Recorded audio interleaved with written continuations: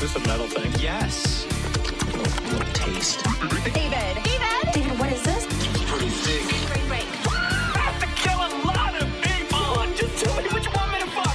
I have big tits and a tiny vagina. Oil me up, Daddy. I can't believe that Bryce prefers big tits. Mistletoe alert. This is butt country. This guy was a real jerk. How long can Hugo be pregnant? Chomp, chomp, chomp, chomp. Oh, I'm just such a dick, David. Okay, everybody, put on your corpse handling gloves. Ew.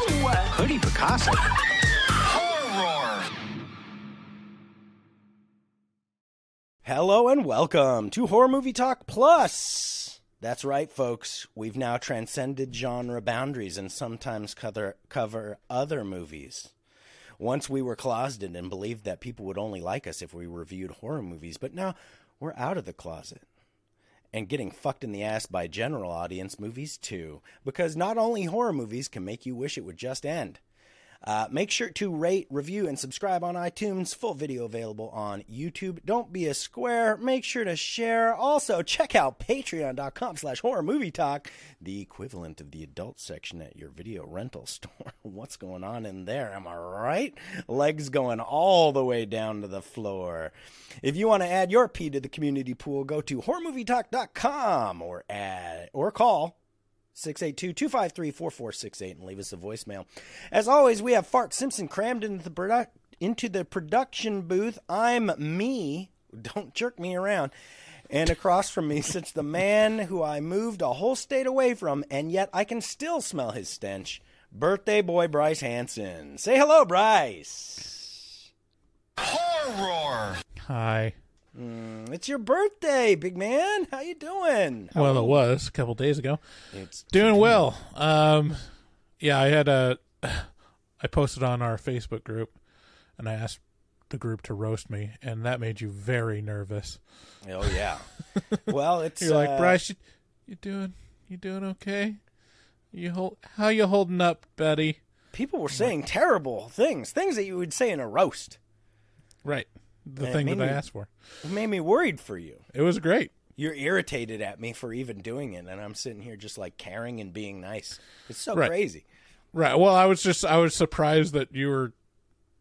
I think it was like you were either seeing it as, oh, Bryce must just be in the depths of depression and want to wallow in it and let people help him. Oh, he's wallow in looking it. for suicide fuel. Or he's like, I don't think Bryce realizes how much this is going to affect him. I hope he's. Either way, I was like, no, roasts are fun. It's fun to make fun of people that you like. Well, fuck me for caring. We've got a great show today. We will be reviewing Dumb and Dumber. We'll start out by giving a brief review and our score for the movie. We score on a scale of 1 to 10. You know how that works. After we give our score, we'll get into spoilers and take a deeper dive into what we liked and hated about the film later in this episode. Listen up, folks. We're going to be interviewing Aaron London. That's the writer-director of the new movie available to stream on Amazon called Don't Let Me Stay. So very exciting stuff. Stick around for that. He was a fabulous guest. And, Yeah, he was fun. I've been watching Don't Let Me Stay, and it's been, I gotta say, if you're a big fan of Get Out, similar feels. I'm about halfway through, and I'm like, oh, damn. Shit's about to happen. Anyway. Dumb and Dumber is now on HBO Max. The synopsis for it goes a little something like, when a gorgeous redhead, Mary, played by Lauren Holly, leaves her suitcase in the airport, Lloyd, played by Jim Carrey, makes it his mission to return it to her at her destination, Aspen, California. Lloyd manages to talk his roommate and best friend Harry, played by Jeff Daniels, into joining him on the trip because, let's face it, our pets' heads are falling off. Unbeknownst to our duo of dum-dums, the briefcase left by Mary Samsonite was actually a ransom payoff for her husband's safe return from the ominous arms of Nicholas Andre. Notice the pronunciation. You just spoiled it. Oh, I'm sorry. I spoiled Dumb and Dumber. As Harry and Lloyd are tailed across the country, an interesting the man who knew too much scenario takes place, and everyone gets more stupid than they bargained for. my review for Dumb and Dumber is. And I'm very excited because this is our first non-horror movie review on the actual podcast. We did review Wayne's World last week for the Patreon only, and that is one of my absolute favorites, right up there with Dumb and Dumber. Dumb and Dumber is one of the funniest modern-day movies ever made, and in my opinion, it's one of the best comedies of all time. Peter Farrelly and Bobby Farrelly wrote and directed this, and while they are accomplished and obviously talented, their real lightning in a bottle moment was casting Jeff and Jim. The magic within Dumb and Dumber lies in Jeff and Jim, two grown-ass adult males acting like actual sixth-grade children, keeping straight faces and horsing around in ways that would obviously make every mother in America roll their eyes so hard that their retinas detached. Obviously, Jim Carrey is at his absolute peak in this movie, but Jeff Daniels' comedy chops are absolutely crushing. I can't state that enough. And the pair of them together, fully understanding the magic of this concept of two adults so stupid that it hurts, is what takes the thing into the top echelon of comedy gold for me. The pacing and clear storyline of this movie help to bolster it amongst its competition, because it's hard to get the pacing of a comedy movie right. It is really fucking hard. And this meters it out pretty well. While the last half hour of this is pretty weak by comparison of the rest of the movie, it's pretty slim pickings on comedy movies that end really strong. So, and I would say this has a better ending than most. I really can't think of anything that ends a comedy movie that the ending blows me away. And this is as good as any. It does blow my mind that this is the same Jim Carrey that a little more than a decade later did one of the absolute actual worst movies I've ever seen in my entire whole life, The Number 23. This is just a 10 out of 10. What do you think about Dumb and Dumber, Bryce? Yeah, I mean, Dumb and Dumber is in contention with the number one best comedy movie of all time for me. Like, I'm kind of hard pressed. Well, especially if it's with the caveat of narrative, you know, so, like, I think the only competition would be like maybe like Borat or the Jackass movies, you know. And I guess Borat is probably narrative, but in terms of like an actual, you know, movie, I can't think of anything that I can dependably turn to for laughs, you know, compared to this movie. Like Airplane, it's pretty close, you know. But this movie, and every time I rewatch it, I find something new. Like some throwaway line or like little moment that is tucked behind the moment that you remember, where it's like, God damn, even that's funny, you know? It's just astounding how good and how funny it is throughout, because within the first like 5 minutes, there's a good like 6 moments that are super memorable and quotable, you know, like within the first 30 seconds, like Austria, put another shrimp on the barbie. It's like, what? Yeah. So it'll be interesting because it's hard to talk about something that is just on the face, just so good and accomplishes so well what it set out to do. But yeah, I mean, I watched it again with my wife and we were both laughing throughout. And I think the thing that I grow to appreciate more is how well like the container of the storyline is, where, you know, that's where a lot of comedy movies go wrong, where it's like the actual movie part of the comedy movie isn't actually interesting. That's where, like, I think for me, Wayne's World loses a point or two, which is like, it's just not a super compelling plot, you know. It's like they get picked up by a national chain, their thing, and then there's some conflict, and it's like, okay, some of this feels kind of artificial, or some of this feels like something I don't really care about. But with like Dumb and Dumber, there's actually kind of a lot going on in terms of like intrigue and side characters and like motivations and all that really holds it together really well. It's kind of a masterclass in how to do things right. Yeah, it's shocking. I mean, it's super efficient too. Like that's the other thing that I take away is like it just wastes no time. It'll transition between scenes with like just a shot, a reaction shot, and it'll go on to the next thing, and then everything makes sense. Like every setup to each set piece makes sense within the plot, and it does that thing where I think Matt Stone and Trey Parker talk about it, where like the thing you want to avoid when you're writing a story is, and then this happens. It always has to be, this happens, therefore this happens, or this happens, but this happens. So, it has to be, there's like a constant string of like inevitability that goes from the beginning of the movie to the end that feels like it's really driving it towards a conclusion and really captures your attention, versus what a lot of comedy movies do, which is like, we've got a lot of great comedy material. We've got a lot of scenes that are going to be fantastic. We'll string them together somehow. We'll figure it out. And that's like very obvious in a lot of screenplays for a lot of comedy movies. And now that's kind of the case with a lot of like high budget action movies as well, where it's like, okay, we've got a lot of special effects shots. Let's just like wrap a plot around this, like a hastily wrapped birthday present, and get it out there. I mean, it definitely has a compelling story, but it's not. It also avoids the trap of that as well, right?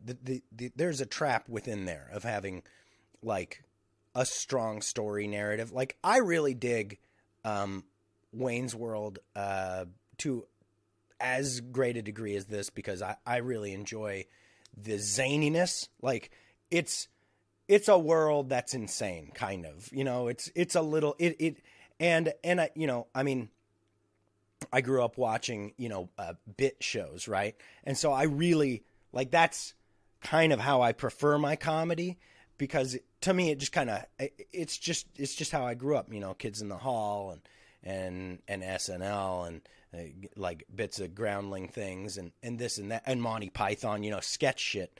And so, but there's the opposite version where you go too far into the Dumb and Dumber territory, where it becomes formulaic. It becomes a Rodney Dangerfield movie, and it's like, don't get me wrong, Rodney Dangerfield, hey, they're great movies, but the story is nothing to write home about. It's the one-liners that are crazy zingers, or just his coked up looking fucking face. Like it's not the thing to write home about. This has a compelling story that is not formulaic, and it fits some of the absolute funniest bits you've ever seen in there. So, you know what though? If you're listening to these commercials, you should know that you do not have to. You can head on over to our Patreon, patreon.com/horrormovietalk, and toss us a couple of ducats for the price of 1 cup of coffee a month. You can get early access to all the episodes without commercials. You can also vote on one movie a month for us to watch. Get access to the Afterpod. You can also listen to pretentious reviews over there that you've never heard if you have only listened to the Horror Movie Talk public RSS feed. All that kind of cool stuff. So check it out. Also check out our horrormovietalk.com/shop. Buy yourself a t-shirt, buy yourself a coaster, buy yourself a sticker, put them all together, and sip some coffee out of your t-shirt that has a Horror Movie Talk sticker on it. check out our resident artist, Dustin Goebel. He's a professional artist who is swamped to the gills. If you try to get a hold of him, you got to bother him incessantly, make his life a living hell for him to get back to you, because he's so talented that everybody wants him to work for them. And but he's too nice is his problem. So you can really take advantage of him over there at dgoebel00. That's at DGOEBEL00 on Instagram. Make your artistic dreams come true. Don't tell him we sent you, because if you do, he'll want to hunt us down and kill us. But he'll only be able to find one of us. I'll let you guess which one. Call us at 682-253-4468. Thanks again for listening, and let's get into the spoilers? I don't know how to do that.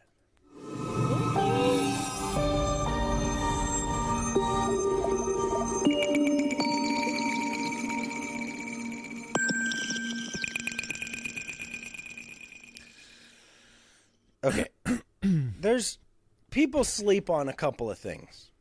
Number one, young Tom Hanks. You don't remember how good young Tom Hanks was at comedy. Like, some of his shit is so fucking funny, it will make you go, oh, he's one of the greats at comedy. But you just don't think about him that way. You think about him, Forrest Gump, Apollo 13 or 11 or whatever the fuck it is. You think about, Captain Spaulding, all of those. But I gotta tell, Jeff Daniels is, I can't. Bryce, how does Jeff Daniels do this? Yeah, it's crazy. Like, he's, what other comedy stuff has he been in other than Dumb and Dumber? It stands out so much. I know, and it's so singular. It kind of makes me wonder if it's just a lightning in the bottle, in a bottle sort of situation, because you don't see it a lot, I think a lot of it is the the situation where it's not groundbreaking that the comedy comes from just someone being profoundly dumb. Like, that is kind of the ultimate premise of comedy, is just someone not getting it and being put into a situation. But yeah, I don't think that there's any straight ahead comedy that you point to Jeff Daniels for, but like, somehow it was just perfect, I would say that in terms of, look, this may be bold. I don't think it is bold. I think Jeff Daniels is fucking funnier in this. His bits stick with me to a greater degree than Jim. Look, Jim sets him up like a fucking champ. This is the peak Jim. But in this movie, the Jeff Daniels moments stand out to me more. I wouldn't agree with that. I think Jim Carrey is obviously better at comedy than Jeff Daniels, but the fact in this movie, yeah, oh yeah, I think, like, and especially for me, Jim Carrey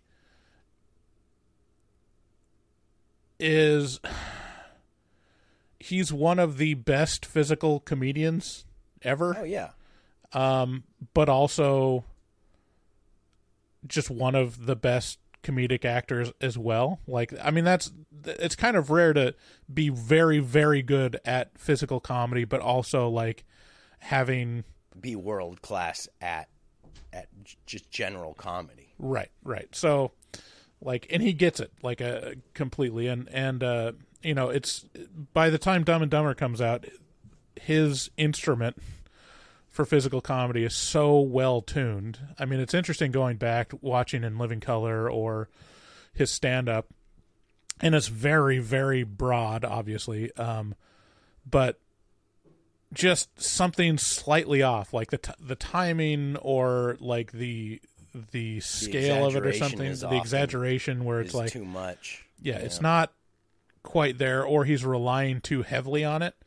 And I think what changes as he has gotten older, or like around this time, his acting chops like met a certain threshold to where he could pull off everything through his acting with the comedy, and then just use the physical comedy to accentuate it. Yeah, it's Pretty thick. it is definitely a thick, girthy amount of comedy chops. But nevertheless, I will say Jeff Daniels' bits and the way he hangs is it's even. astounding. Yeah.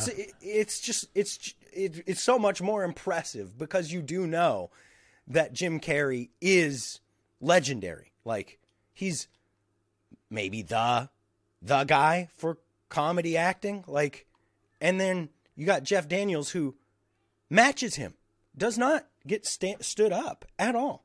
Like, adds big amounts to this movie, in delivery and in just. And I would be so interested, like, oh my God, remember that Man on the Moon? And then it came out with that documentary, Jim and Andy, about the making of the Man in the Moon. I would do anything to watch a documentary about the making of Dumb and Dumber, because I would love to see the process of if Jim is like really. I in my mind, I have it as like Jim is just kind of the director of Dumb and Dumber. Like, he gets the script, he understands it, and then he's like tweaking things as they go. And then a lot of it, and I think might be improv and stuff like that. Just astonishingly good, funny improv between Jeff and Jim. But I would love to see that. Well, I mean, this is the other thing is like this was peak Jim Carrey, but it was also peak Farrelly Brothers. Like, Farrelly Brothers are, output in the 90s was legendary for comedy. Like, just great writing, great directing for comedy movies. I mean, so they had Dumb and Dumber, Something About Mary, was Kingpin. Me, Myself, and Irene is kind of where they started tapering off for me. But like just those three, like that trifecta of Something About Mary, Dumb and Dumber, and Kingpin were like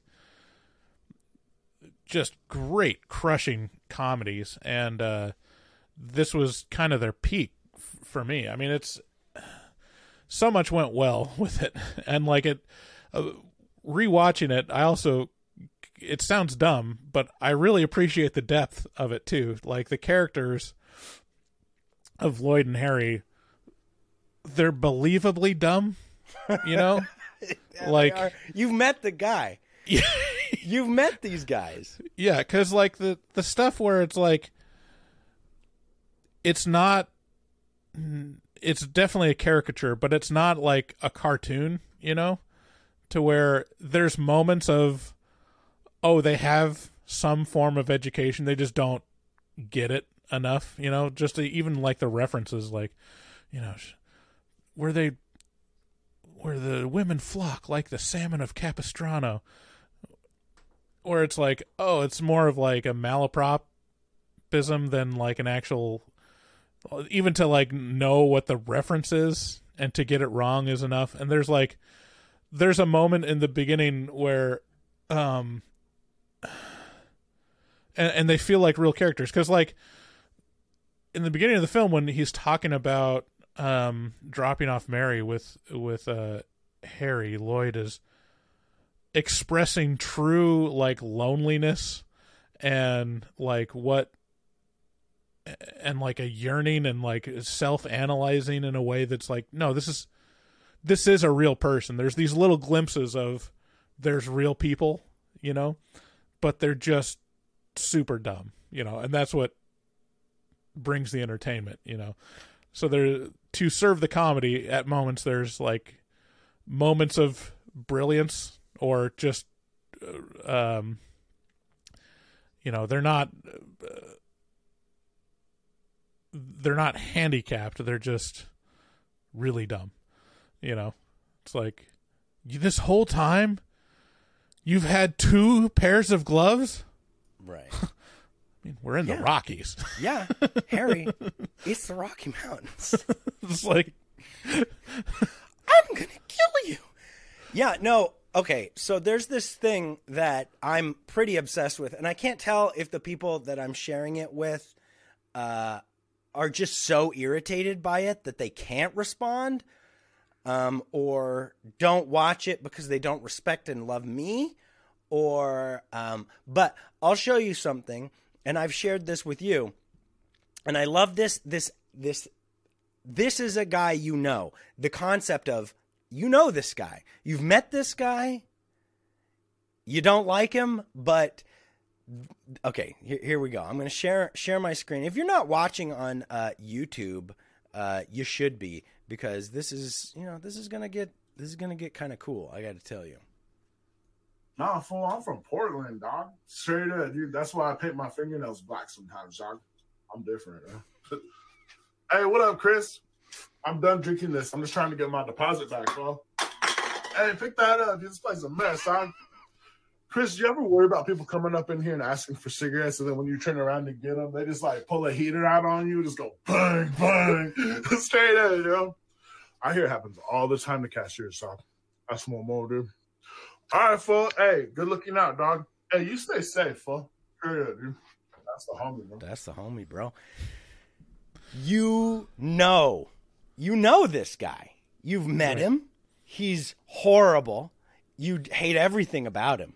Mm-hmm. But this guy has captured the essence of that fella. I don't know if I don't think he is, because he's too aware. But one more time. Let's just.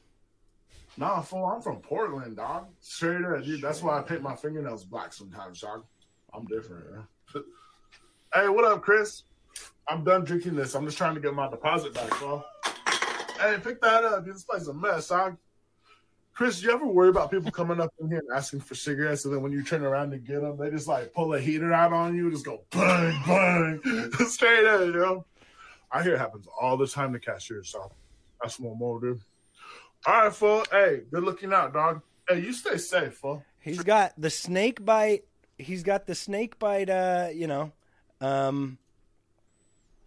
Piercings on his lips. He just does not give a shit about anything. He's got no respect for you, your time. He just wants to talk and be heard. And but that's. Do you have you seen these that I send you? Mm-hmm. What do you think about them? Well, I mean, I've seen those before. You send them to me. Oh, okay. Yeah, I mean, it's that guy tapped into a very specific character. I mean, it's a great fodder for comedy, and that's one of the things that sometimes people on SNL get really good is, like, they come up with like that person that you've met before, like the Target lady, Kristen Wiig's Target lady. What's her name? She just left, but there's a couple people that on SNL that do that really well, where it's like a very specific character that all you have to do is just set them up in front of a camera and just talk for a minute. You're like, God damn it, I know. That's hilarious how well they pull that off. Yeah. And yeah, I mean, I think I'm assuming the point you're making here is like these characters are believable for what they are, and it's yes, because you've met them. They are people you know and met and know right now. You know, like I don't think I could say like this is either one of them are necessarily a type, but there's definitely moments that are indicative of pretty much anyone's dumbest moment. You know, just a profound, like, lifelong misunderstanding about something. Dude, this just screams to me that Bryce has not worked construction. Like, this is a person, 100%. A lot of people, blue collar people, like not all blue collar people. Like, that should be a sticker for sure. But listen, I've met Harry and Lloyd 1,000 times. I know who they are. They're good people. They are who they are in this movie. Right. They're good people. They're just dumb. Yeah. They're just fucking dumb. Some of them are fucking sweet as puppies, and others are evil, horrible people. And others are just trying to muddle through life. Yeah, but they're earnest and genuinely believe that they're good, and they're just misguided. Right. The stuff Believe like when they're like, no, listen, we'll just write IOUs. Our word is our bond. Everything's accounted for. Everything's accounted for. It's like everyone but them understands that there's no possible way that they can repay that money. Yeah. In their lifetimes. Yeah. But they're very earnest about it, Oh yeah. Yeah, it's the earnestness that sells it. It's the reason it all comes together, because I mean it could be the character. Oh man, now I'm losing his name. It could be the Pest. Mm. It's not earnest. And it doesn't work because it's not a real person. It kind of is a real person, but it's like a bad caricature. Yeah. Whereas this is, anyway. Let's get into this. So Lloyd drives Mary to the airport. He instantly falls in love with her, which every dude can absolutely. I mean, it's kind of weird to say, but I fall in love with everybody. Like there's a moment where I love you, whoever you are. And so that's super relatable, but it's because it's that Jim is so dumb that you're like, why are you going to the air? He does all the things you would do if you fell in love with someone. He stumbles over his words, but he does it in spectacular fashion. Like, why are you going to the airport? Flying somewhere? And she's like, yeah, obviously. And he's like, He doesn't even know he's done it, but he's done it. He sprays Banaka outside. He never hits his mouth. When he sprays the Banaka. By the way, do people still have mouth spray? Is that a thing? I don't know. I think mint. I think like the mint strips. I don't know. I'm not even up to date on that because like it seemed like they were overtaken by mint strips. I think mouth. And then I don't know what it is now. Yeah, I think breath control has gone the way of the dodo. I think. It's I think we don't see each other enough. Yeah, it's all over Zoom. Yeah. That's what it is. You don't need Banaka on Zoom. Yeah, I mean, I think to your point, the most if women want to understand what it's like to be a man, the one line that shows the mindset of men when it comes to meeting attractive women comes at the end of the film, where he's like, "So, what are the chances? Like, girl like me and a guy like you." It's like, shoot, give it to me straight. Is it 1 in 100? She's like, more like 1 in a million. So you're saying there's a chance? Like that's that's the reason why men yell at women through a moving car, Mm-hmm. Yeah, because there's a chance, Yeah, maybe. I think, there's when we fall in love with celebrities, like whenever I watch something with Jennifer Aniston, I'm like, I was going to say this next. This was going to be the next thing I say. If you're friends with Bryce Hansen, occasionally he will ping you and ask you, so do you think Jennifer Aniston and I will be a thing soon? Or do you think it's going to be in a couple of years? Like what? Yeah. I mean, what did I text you? I think I said, do you think, Let's look it up here. Oh yeah, I said, do you think Jennifer Aniston would like me? And what did I say? You said yes, and she would also like to have sex with you. And I said, oh good, oh goody, oh goody, because you know exactly where my mind's at. It's like literally, and she would also Bryce, like to have sex with you. You. Every She would woman like it. that we come across that we're like attracted to is like there's we enter the multiverse in our head where it's like, okay, in all of the possible It's worlds, not you and me, by the way. You're not saying we. You're saying the globe of men. Yes, yeah, that's what I'm trying to convey. Of cis, The globe of nasty men enter into the multiverse and are like, there are innumerable situations in which we can connect and I can be able to sleep with this woman and have like a meaningful relationship to convey how much I love her in this moment where I just glanced at her half a second ago. And we live in those moments for seconds each day. Well, that's why a guy came up with the multidimensional theory, right? Which is every timeline is happening at somewhere at some point in some in some universe, in some dimension, right? Right. So there's like literally infinite amounts of universes where Bryce is with Jennifer Aniston. Literally, Exactly. right now. Right. It's Just need to it's a tap into scientific it. it's a scientific fact that Bryce Hansen and Jennifer Aniston are a thing in infinite universes and realities. Right. Yeah. Infinite. Exactly. You So can't saying say there's a chance. a chance. No, it is a 100% probability that you're actually have your wiener inside Jennifer Aniston on like the face of a black hole somewhere out there, you know? Like in a two-dimensional, like there's strings of code and like string theory all melding together, and Bryce Hansen's like, you know, with Jen Ann. Yeah. Exactly. Jennifer Aniston. Yeah. What would be our moniker? What would the paparazzi give a Bryce and Jennifer Aniston relationship? Brennifer. Brennifer. Jice. Jice. Jice. Yeah. Jice. Wait.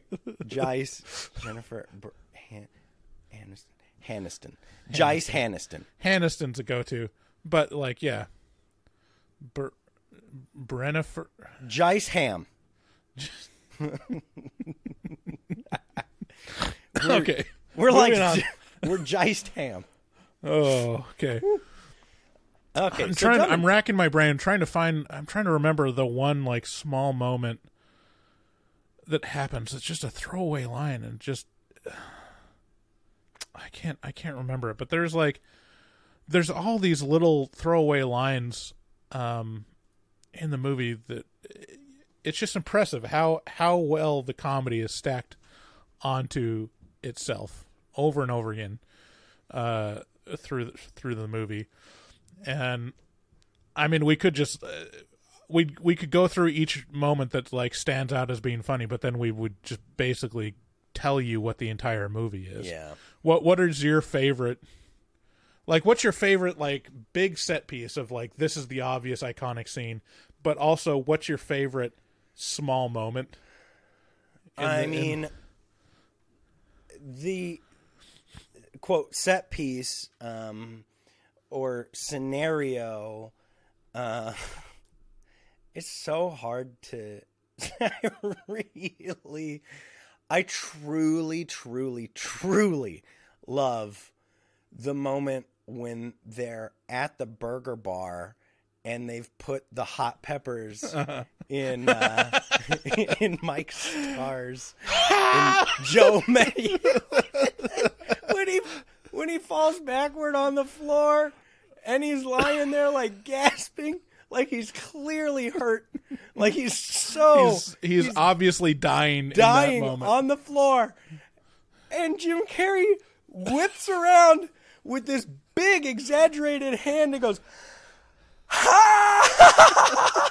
He's pointing it at his face and just screaming with laughter, and he's literally dying on the floor. And it's like that big exaggerated turning point kills me. And just that makes me cry with laughter. I mean, the whole start where the sweet old lady on a motorized scooter, I got taken by a sweet old lady on a motorized scooter. Didn't even see it coming. Like, it kills me. It's just like, obviously the toilet. The toilet is, I mean, it's there with, with things in the mirror are closer than they actually appear in Jurassic Park. Like that Jeff Daniels moment, where he's on the toilet is crushing. Like what about you? What are the ones that stick with you? I mean, but every moment in this, you're like, God damn, like I say thanks, it's a cardigan, but thanks for noticing. Like the Harlan Williams cop pullover scene kills me too. Like it's all great. I think on this viewing, like, I think my favorite big set piece is the skiing date, like that. I mean, he gets the tongue stuck to the chairlift, and then the shift in going from having a good time to Harry being deadly serious about this snowball fight is so funny to me. It's entirely sixth grade. It's exactly how a snowball fight goes. Right. And that, I think that set piece, the toilet, of course, like, and then the small moment, I mean, there's so many good ones. And my favorite small moment, is when Harry attacks Lloyd for not giving him the gloves, Harry attacks Lloyd, and Lloyd just goes, Harry, your hands are freezing. That is the funniest line in the world for me, of just in the moment of being like actively murdered, and he's like, man, your hands are freezing. I really, that crushes. I really love the moment where they're in all the moments with Joe Mentalino in the car or with him at all are glorious. Like when they're in the car and Lloyd starts singing Mockingbird, mock, yeah, ing, yeah, bird, yeah, yeah. And then Joe can't handle it. He's about to kill them right then and there. Like the movie's about to end. Mm-hmm. And they see on the side of the road, oh, there's some hitchhikers. Pick them up. And then the next scene is Joe just being like, oh, I'm going to kill myself with a whole family, a whole Mexican family in the car. Mock, see, ing, see, bird. Like it's just crushingly funny. Right. Yeah. I remember, I just looked this up. Roger Ebert, like, what, in his review of this, I looked at this and he only gave it 2 stars, which is astounding to me, especially given this paragraph, the opening paragraph. When he wrote about it, he said, the purpose of a comedy is to make you laugh, and there is a moment in Dumb and Dumber that made me laugh so loudly I embarrassed myself. I just couldn't stop. It's the moment involving the kid who gets the parakeet. Yeah. But because I know that the first sentence of this review is likely to be lifted out and reprinted, I hasten to add that I did not laugh as loudly again or as often. Whatever, Roger Ebert. Oh, I didn't do it again? Oh, really? You mean when you've heard the joke, it wasn't as funny a second time? Shut the fuck up. Yeah, I mean, like, just the level of commitment to the dumbness in this movie is great, you know? And it works as like a universal. Like it's weird when you look back at like, okay, what works over time? and what doesn't get dated. And I don't think Dumb and Dumber gets dated at all, because what it really lands on is dumb people are funny. Yeah. I mean, misunderstandings are funny, and Steve physical Martin- comedy is universal. yeah, no, you know? Steve Martin made an entire career off of this. Right. This is, yeah, they took Steve Martin's whole premise, his whole career, and yeah, and there are elements of this movie that are tremendously dating. The number one that sticks out to me is the soundtrack. It's extremely 1994, 95.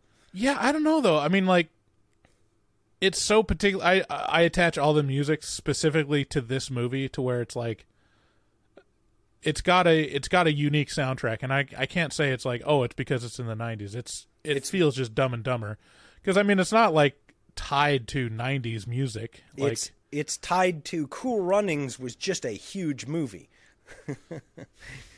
Like, it's got that like poppy sort of Jamaican flair to the whole thing. sure, yeah. I mean, I don't. It doesn't date it for me. Like, it's like, I think it stands on its own. But yeah, I mean, it's one of those things where, like, I have such a big appreciation for physical comedy now, to where it's like, this is the stuff that doesn't age at all. Like, you can watch Charlie Chaplin or, you know, what's his name? You know, Harold Lloyd, or the other guy, I can't remember. Any of those silent movies, and they all work because of the physical comedy. Like, that's all you need, and they're as entertaining as anything you can watch now. You know, there's that moment. I mean, speaking of physical comedy, like, there's that moment where Harry is trying to get the number from the lady at the gas station, and he has gas all over his feet, and his leg lights on fire, and he's standing there, and she's like, you know, she's just making small talk, and he's like, "Would you just give me the number?" And she's like, "Oh, well, if you're gonna get snippy, I'm just leaving." Like, it crushed me. I was just right. like, I could not stop laughing. Or, hey guys, big gulps, huh? Well, see you later. Like, just all it takes, like, that's not necessary. It is physical because of that beat that he gives Right. it. Like, it's that knowing that you wait a good more than 2 Mississippi. Like, it's great. Yeah, it's... Yeah. I will say, like, about the ending, you said that it kind of drags at the end, the last 30 minutes, and, like, there's a certain amount of that where it's like, okay, you have to actually wrap up the plot, and so there has to be some housekeeping that happens. But I gotta say, like, for me, it doesn't let up. There's still some great lines and scenes in the last couple minutes of the movie. I mean, the interaction between... The tail end of this is great, but the action portion is where it tends to lose me, because that's where they all go. That's the formulaic part of the thing to me, and it bothers me a little bit. But I mean, it's one of the best there is still, because it is. What do you mean? What action? Oh, you know, the custody, or they got them all tied up on the beds, and yeah, I mean, just leading into that, the culmination of, you know, the end, basically. Right. But even that, it's like the argument where it's like, no, shoot me first. No, shoot me first.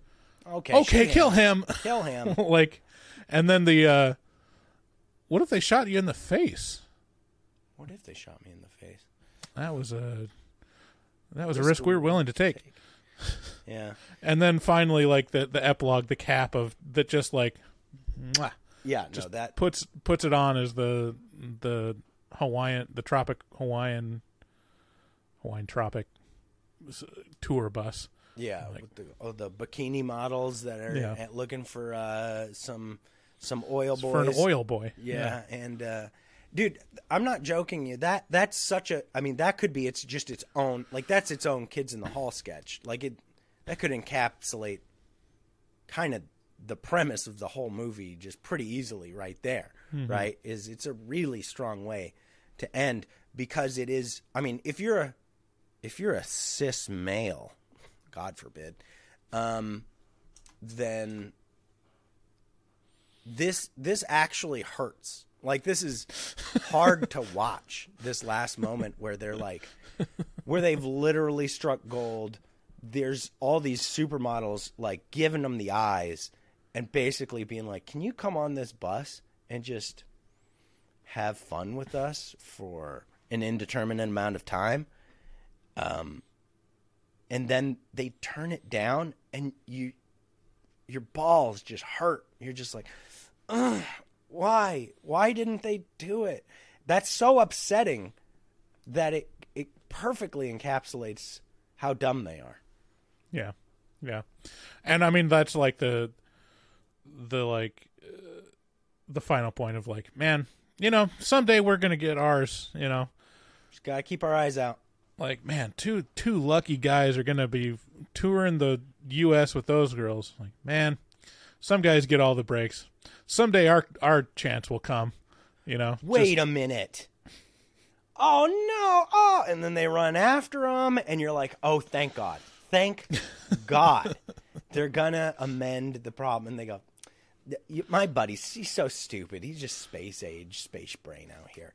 The town is back that way. And you're like, no. Like, it's this final kick to the nuts where you're just like, well, you could have. Oh. Yeah, it's sad. It's a sad ending. I'm not going to lie to you. Anyways. I will say, Lauren Holly, who plays Mary, the beautiful redhead, is still gorgeous, but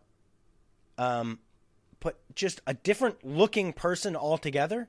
Like, I don't know if it's that she's had work done, but she looks completely different to me. Like, she does not look the way that I would think Lauren Holly would look old if it were me in 1994 or 5 watching this, being like, she's going to look this way when she gets older, but she's still absolutely stunning. I mean, from her IMDb, she looks like the same. It just looks like she's older. Like, it's the same thing with like when we watched Wayne's World. Like, to me, Lara Flynn Boyle was unrecognizable in Wayne's World. And it's just losing the baby fat in the face. Like, there's less, you know, plumpness in the cheeks. And then, you know, that's kind of what I'm seeing with her, which is I disagree. Normal. Yeah, totally disagree. I think you're very wrong. Okay. Well, look, if we're going to play that game, let's play it. You know? Like, I mean, it's just I can't tell if it's work. I think it might be work. You could be right, but I don't know. Anyway, who would like this, Bryce? Who would you recommend Dumb and Dumber to? I mean, it's like Universal. Would like your mom laugh at this, or would she be disappointed? Absolutely, yeah. My mom would love Dumb and Dumber. Our pets' heads are falling off. I mean, it gets a little, like, it touches on a little bit of raunchiness or a little bit of like gross humor, but it's so momentary, and in general, this is such a general audience's comedy, you know. Yeah. That I wouldn't shy from. I mean, I think I've showed this movie to Penny. You know. Wow. Are you serious? How old's Penny now? I guess I don't know how old she is. Penny's 10. Oh. So, I mean, what's it rated? It's PG-13. No, it's PG-13. No way. How about no, that? Like swearing or nudity or extreme violence in it. It's just, I mean, the worst thing is he shits in a toilet. No, the worst thing is he sells a dead bird without a head to a little blind boy. That's the worst thing. I remember seeing this as a kid and that being so dark for me that I just couldn't, like, I don't think I could continue. Like, I was like, that poor little boy. Like, it hurt my soul because, number one, the little bird was dead, and that hurt a lot. And then, number two, the poor little boy. Like, it's funny now, I guess. it still smacks a little bit for me of a little too much. Like, it's just too dark. But, you know, it's hilarious for sure. The premise is. See, I don't look at Dumb and Dumber and it being dark never enters an into me. Like, I would never use that adjective to describe Dumb and Dumber. It's like, it's so light and breezy to me.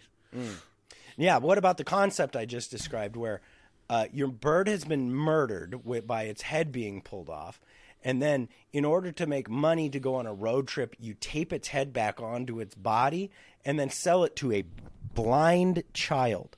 There's no part of that says dark to you?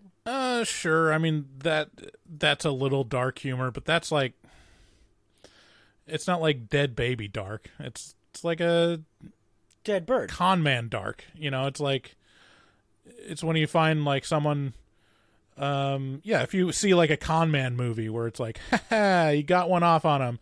But if you sit and think about it, it's like, oh, that he actually harmed that person. And that's not good in society to trick people for your own game. It's like, I think it's fair for it to hit me as dark. I mean, wouldn't you agree? Yeah, I'm not saying that it shouldn't hit you as dark. I'm saying it doesn't hit me as dark. Oh, I got you. Yeah, no, it always it always kind of did that to me, and it always made me feel real bad, like, and I just so vividly remember that, like pulling back and being like, and having like. Did you ever read Watership Down, or did you just watch it? No, neither. Did you watch it? No. Oh, okay. There's I've seen moments clips from it. Yeah. There's moments in it that are so crushing that it just makes the rest of it hard to get through. And as a kid watching that, it just put my head in a spot, and I haven't been able to shake that spot ever since. You know what I mean? Anyway. Yeah. No, but I would definitely agree with you. I think this is maybe the very best comedy ever made. I can't think of a comedy that I would point to other than Wayne's World and say, in terms of laughs, this is the best. I mean, Robin Hood Men in Tights kind of is pretty close for me. It achieves the zany, but yeah. Yeah, I mean, for me, Dumb and Dumber, Airplane, Spinal Tap, like most of the Monty Python movies, are like just up there. But in terms of like, I'll admit though, in terms of like laughs and laughs per minute, like it's almost unfair, but those Jackass movies are. Oh yeah. The funniest fucking movies in the world. No, I think you're absolutely right on that. It's not fair though. Yeah, Borat's up there too. I mean, like Sacha Baron Cohen is really up there too, but it's not as distilled as Jackass. You know. Yeah. Well, I mean, the funny thing about Jackass is physical comedy. Those guys are Harry and Lloyd. Like, literally, they're just dumb guys just that have figured out a way to monetize how dumb they are and how willing to cause themselves harm. Yeah. They are, you know. It's very true. Okay. Well, now we have our interview with Aaron London. All right. Today we have a very special guest on the show. We have Aaron London, who is the writer-director of the new horror movie Don't Let Me Stay, available for rent or purchase on Amazon right now. Aaron is also a longtime listener of the show, and we are just so happy to have him. Welcome, Aaron. Well, thank you. Yes.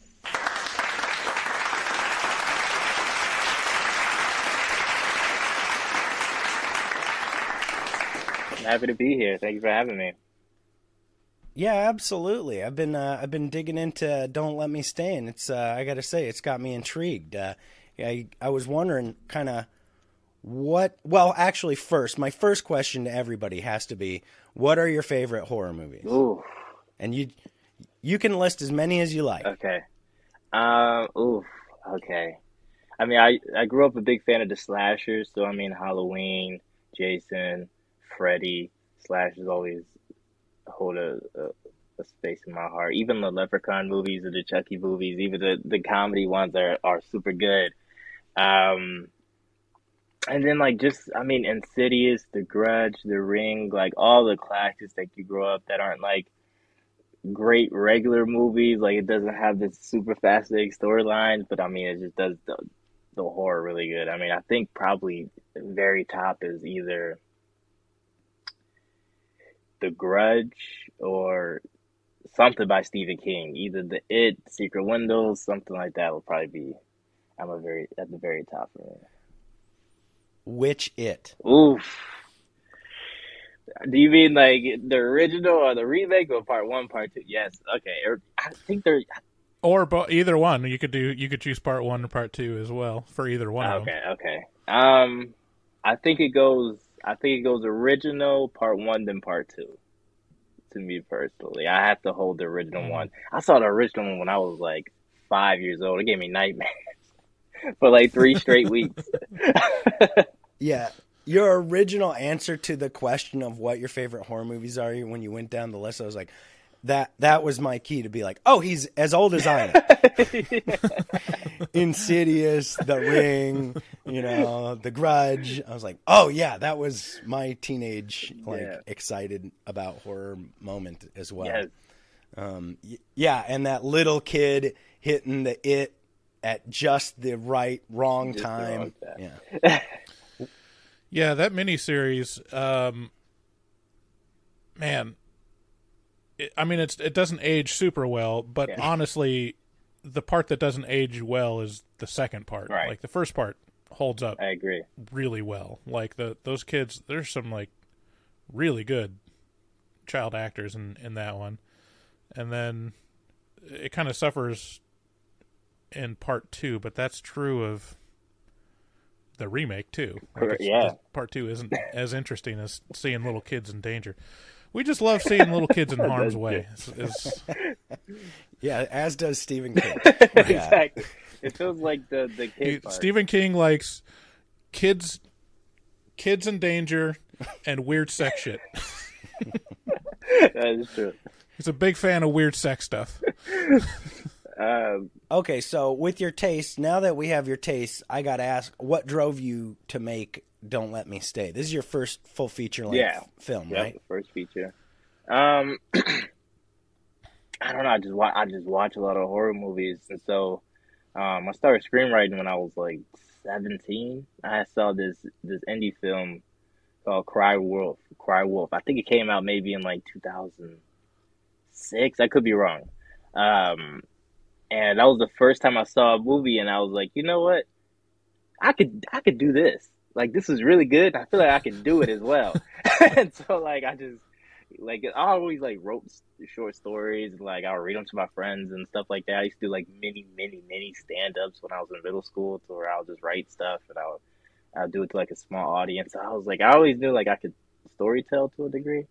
But I was like, you know what? I think I could write, like, horror films or thrillers after I saw that. And so I just watched so many, and so I was writing horror shorts at first, just like little stuff around, and then, especially when like the pandemic hit, I was like, okay, I want to write a bunch of like horror shorts. And so but like weird ones, you know what I mean, like Midsummer, like like ones that will catch your attention, and like and so we had this location. It's this Victorian house, and at first it was going to be a murder mystery. I was like, maybe I'll write a murder mystery, something, and then, it'll be a twist and this and this and this. And then just while I was writing it, I was like, nah, it has to, because I was watching The Haunting of Hill House, which is an amazing show. And I was like, no, it has to be a haunted house. And so that's when Don't Let Me Stay was born.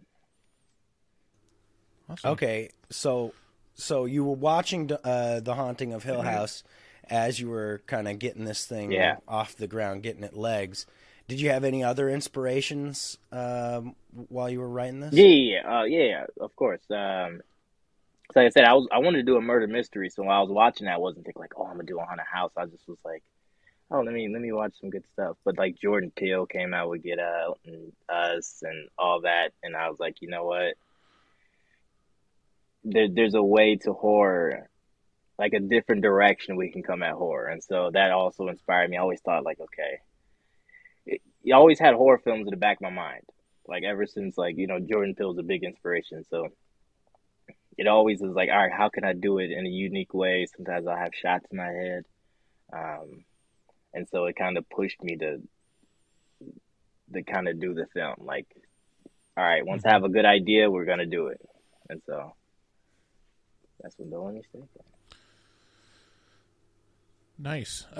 So, like, how long did it take you from, like, script writing? Because it seems like a kind of a short time frame, if you're talking about like, being inspired by, well, I guess Haunting of Hill House a few years back, that recent, yeah. But I mean, how long did it take you from like coming up with the idea to writing to getting it actually like up on Amazon? Maybe like well, I guess maybe end of production, not that, okay, that yeah, because I was about to say that was like a 3-year process, maybe like 2.5-year process. Yeah, it's usually a process that goes on. So it's like it took like from like start of script writing to like the beginning of shooting was about 8 months. So I wrote the script, then we did pre-production, and then we started shooting. The shooting was about a month and a half.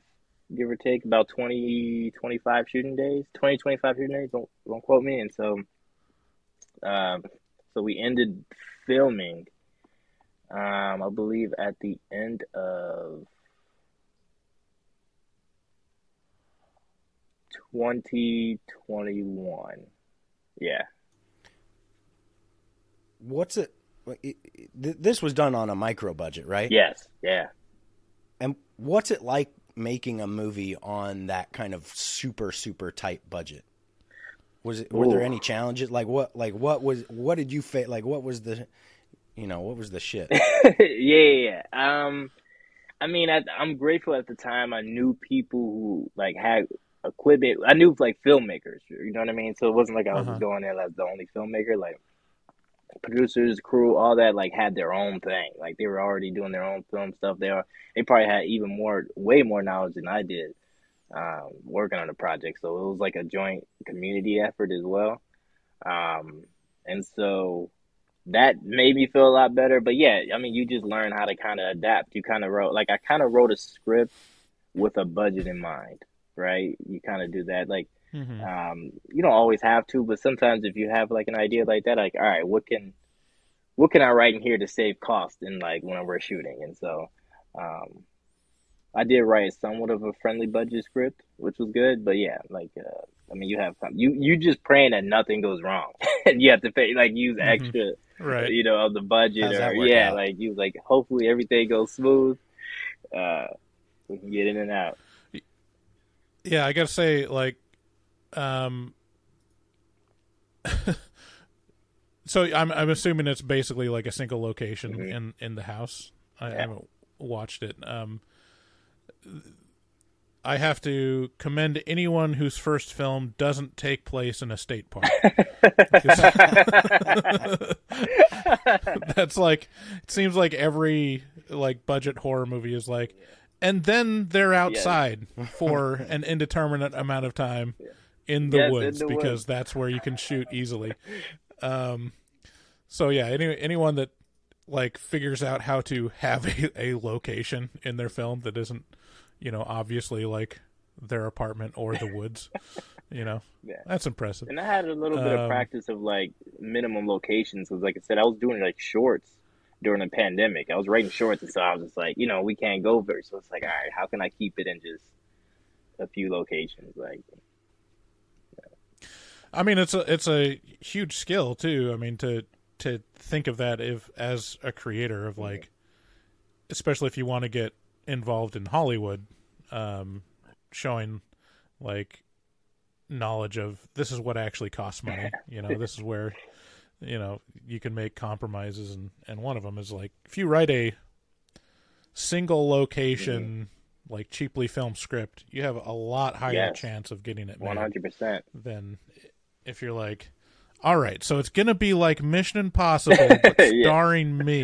Yes. So or even like writing more flexibilities into the script in general with props and everything. Then you left it open. It's not like you're super determined on one thing, and it's like, oh, we got to get this and it's that. Kind of leaving it open a little bit. Yes, for sure. Advice that I would give. So what did the budget end up being for it? I mean, I think the estimated budget on IMDb is like $30,000, but I'm curious if that's true. Around there. I mean, there's some stuff that obviously it comes out of pocket that you don't put down on the budget. You know what I mean? Because it's just in a time like, or if you're on set and you're going over budget, you just go and get it. Sometimes you don't like write it down. Oh, we need this prop. Let's just go get the prop. And we don't really, put down what it's so around there. I always say like around 30,000. Yeah. And sometimes people, do stuff, past their pay grade, how much they're getting paid. They just do extra work because they want the film to do well. And so that doesn't come up in the pay either. So around that. That's cool. I mean, it's so crazy to be like, oh, this is a micro budget, but it also costs $30,000. I don't have $30,000 just sitting around, laying around. And it's a weird feeling once you get like a budget like that, and then it goes into the film because you're like, hey, this is a micro budget, but it's like if things go wrong, I can't just pay this back like out of my pocket and be like, oh yeah, here's your $30,000 back because the film didn't work out. Yeah, no kidding. Okay, so this is a good transition because debt is pretty scary to me, right? But my question to you is it hard to make something scary? Ooh. Because, like, first of all, you got what's scary to you, and you listed some of your inspiration, some of the shit that, it hit you as really scary. But what's it like on the other end of that, making something scary? Like, how do you do that? It starts in the script, right? It starts like read scary. So sometimes you'll write something and you'll read it yourself, or somebody will read it and it'll make them jump back a little bit, and then you're like, okay. So then, like, if it reads scary, then it's a little bit easier to translate it onto the screen, right? And then music does like 50% of it. I mean, you can make almost anything into a jump scare, or you could, you know what I mean, or you can build up suspense just by having the music go up. So music is like a big help too. So it's not as, like I said, if you have like the vision when you're writing it, then it's not as hard. Like if you know in your head what is going to be scary, if you know how it looks. Sometimes people don't write with like the visuals in mind, but I like to write with specific shots in my mind. And once I know, like, all right, that will be scary if we made it like that, then it's usually good. Then. What's been the most rewarding part of, making this thing, thinking of this thing, making it, and then getting it out there? Like, what's been the part that's brought you the most joy in Don't Let Me Stay? Definitely the getting it out there part, because it took like 2.5 years. And when you go in, you don't really like understand how long projects take. I mean, it goes through waves and hands, and it's passed around, and then this person's job, then it's passed around there, and this, you know what I mean? And so you almost take like a break, and then when it comes out, it's almost like a time capsule. You're like, oh wow, like I did shoot that. But yeah, it's probably just having everybody being able to see it. I mean, the filming process is fun. It's not always going to be fun. It's still work. You know what I mean? Still long hours. I mean, our average shooting hours between like 10 hours, and because we had 16-hour filming days on the bigger scenes and stuff, because you just got to get all your shots done and everything. So there's times where it doesn't get fun, and you're like, all right, let's just get through this scene. And so, but when it comes out, and just seeing like even the joy from the cast and the crew, right? Like you're just going around, everybody gets to see themselves, and the audio guy gets to watch it and see his work, and the DPs get to watch and see their work, and then it's like it's a very much a collective, collaborative effort. I'm just a writer and director, and you sit back and realize there's so many pieces. I mean, so many people are involved, so many pieces are factors that make it what it is. So um, that's probably the rewarding part, not just for myself to see everybody else get to see their product. So, were there any like huge,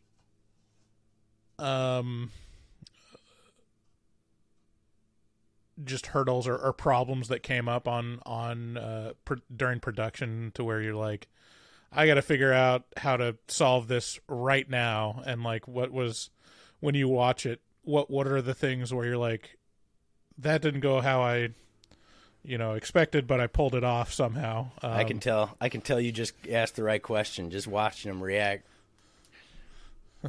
Wow. What didn't go wrong? So to start off, and this is what I meant about the budget, so to start off, the first day of shooting, right? We go through rehearsal and everything. The cast comes together. We're ready to go. Nerves are happening, right? You always get that first day nerves where it's like, all right, we're about to do this now, start a project, and our camera breaks. Our camera goes down. We took a couple of shots and it goes down. Boom. And we get a guy to come in, the kind of. So is that important to have a working camera? A little bit. And so we had the mechanic comes in and he can't fix it. So we're like, oh, wow. So then I have to dismiss the cast for the day and say, hey, we're not going to be able to shoot. But we don't know if we're going to be able to shoot at all. If we're going to have to push the whole production back, It's because we got to find the camera because we got lenses. So we got to find a specific camera that the lenses go to. It's not like we could just go and get any camera. And so luckily we was able to rent a camera from a filmmaker from a couple of cities down the block. He had the exact same camera we were using. And we were able to come. He was like, yeah, I'll rent you our camera out and use it for the rest of the shooting. So good thing we had a little bit extra in the budget and we were able to use that to rent a camera. Yeah. What was the camera that you were using? I don't know by heart. My DP will probably know more. It was Was it digital or film? It was digital. I don't know off the top of my head. I couldn't tell you off the top of my head. Okay. Okay. So I get this all the time. So like before this interview with you, I get this. This feeling. You were saying like that first day you got the jitters. You want things to work out. You're not sure what kind of shit is gonna come. You're like, well, I get that like each time before we talk to a new guest. Like I'm like, I want this to go well. Like I want it to be a good product and yada yada. And what happens to me is my butt goes and that is the way my body responds to the nerves, right? Is I'm like, whoa, okay. So you're gonna have to go back to that day of like, how does it hit you? Is it butterflies? Is it, you know what I mean? You're like, when you got all these people who you got to tell like, the camera doesn't work. Like, and they're like, what the fuck? Like, what's the feeling you got? Like, what's your visceral response? Because this is the real horror in horror. Yeah. So, because I already have butterflies because it's like I'm the director of this film. It's about to start. Like, go down. You know what I mean? Like, so I already have butterflies in that. And so at first it's like denial, right? So we're like, what? No. Did you turn it on? Okay. You turn it on one more time? Plug it back in? You're doing that. Like, then we bring the mechanic guy in and we're like, oh, he's going to come and he's going to fix it 100%. You know what I mean? Like, oh, so but then they look at us, they're like, and they were like, oh, did we turn it on? Can you try to turn it on again? And and then and so it's like denial for a bit. And then I come out there and I gotta talk to the cast and everybody's green eye, and then that's when it's like it drops in my stomach to where it's like I gotta keep it together because the director, and it's like, but inside I'm like, oh my god, like what the hell, like, and then I dismiss the cast, and then it's like we're just the whole crew's it's like silent, we're just like all like, okay, we have to think of what to do next. And so we're just sitting there silent, thinking, trying to figure out a way, and it's like nobody wants to speak, nobody wants to comment on the situation, nobody wants to. We want to act like it's not even happening a little bit, like we're just taking a long break, like a lunch. But it's real. It's definitely very real. Yeah, dude, that's okay. I love. Oh man, yeah, no, that shit. That like that feeling of coming into a situation where there's a problem, and then like that moment where you realize there's a real problem. That's the scariest thing there is. But being able to like push through that and get the thing done, there's nothing more rewarding, I don't think. Yeah. Like, it must feel great to have this thing done and fucking on Amazon Prime, dude. Like, what's that like? Oh man. I don't know. It feels like a lot of things. It feels like a dream come true. It feels like I don't know, but it's also your art, right? So you kind of feel nervous for people to watch it because then it's like, oh, somebody in Thailand might be watching it right now, and I'm not sitting next to them and be like, what do you think? Like, or you know what I mean? Like, or to explain like, oh, this and this and that, you know. So it's like you feel very vulnerable, but like in a good way. Like I want people to watch it, and I want people to tell me if they like it, if they dislike it, if you know, it made them laugh, if it's something, if there's a scene that they'll remember when they leave, if, you know. I just wanted people to watch it from the jump. Like that was my only goal. I mean, like I said, it was about 2.5 year process. I was like, I'm just ready. I'm just ready for people to watch it. You know, it's not a perfect movie. It's my first feature film, but I feel like we put a lot of time and effort into it, and we feel like it can entertain it. You know, entertain people for a bit. Yeah. So, how hard was it to get it on Amazon?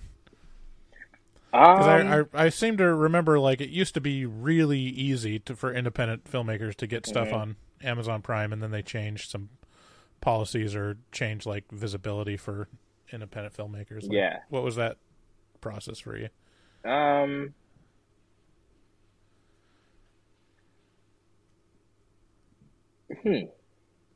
Well, we had a distribution team.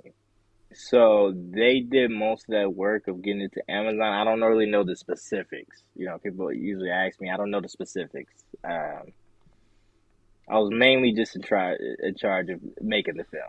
Right. You know. Okay.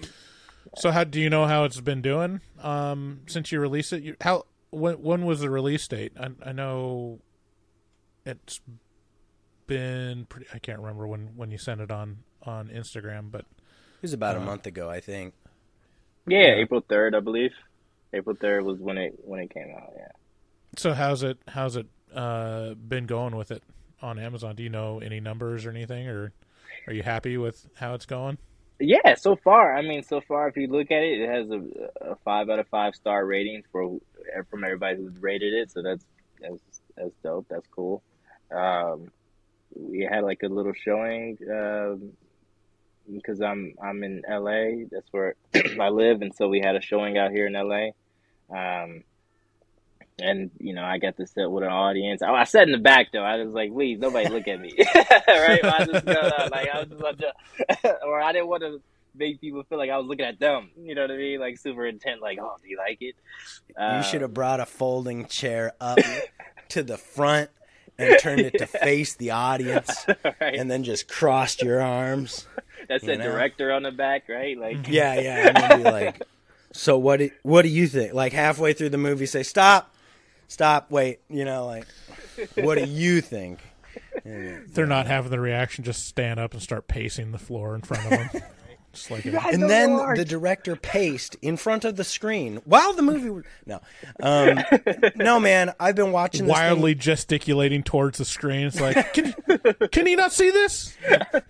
Rewind. I've been watching this thing this morning. I'm about halfway through. I got to tell you, it reminds me a lot. I get a lot of if I had to I mean it's its own thing, but it's definitely given me like Get Out vibes.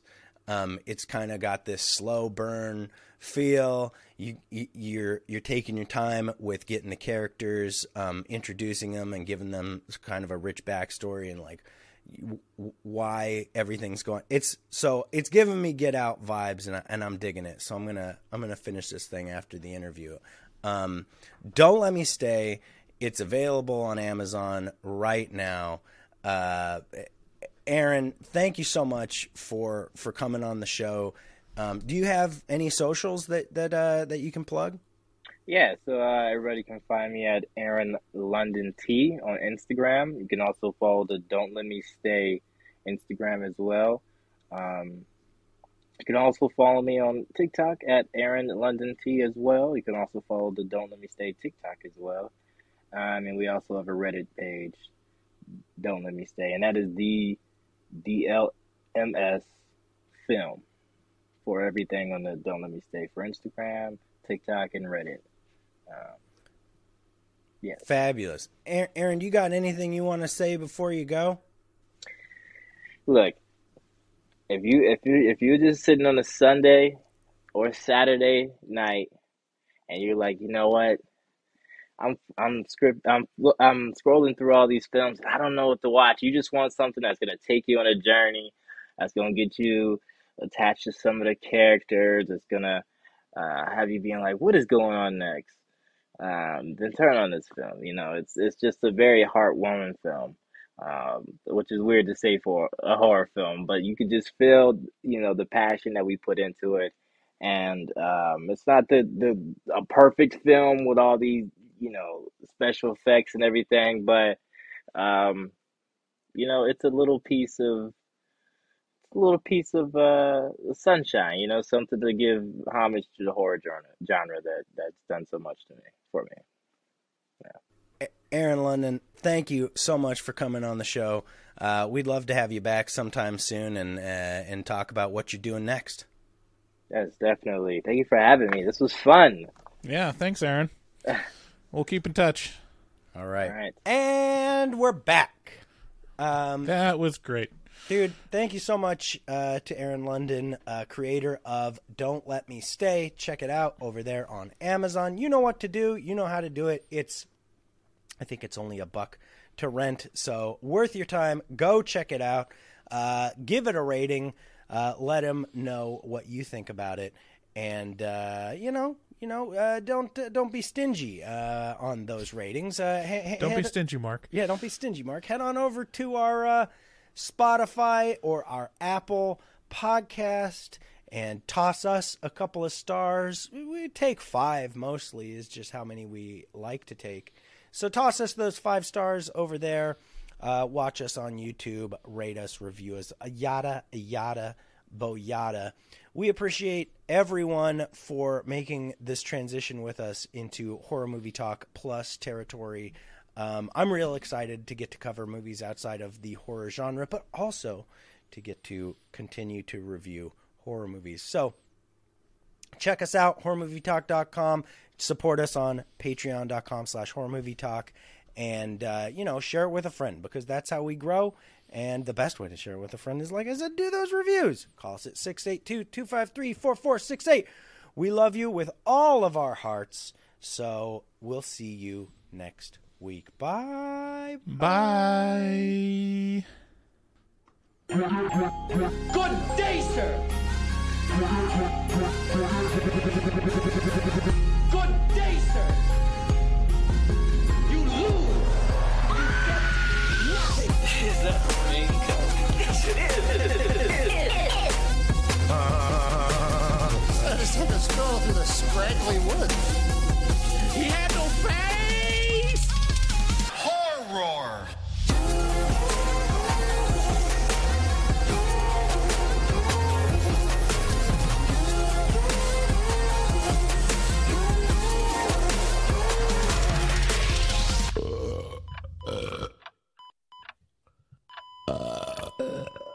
Wow, that didn't sound good.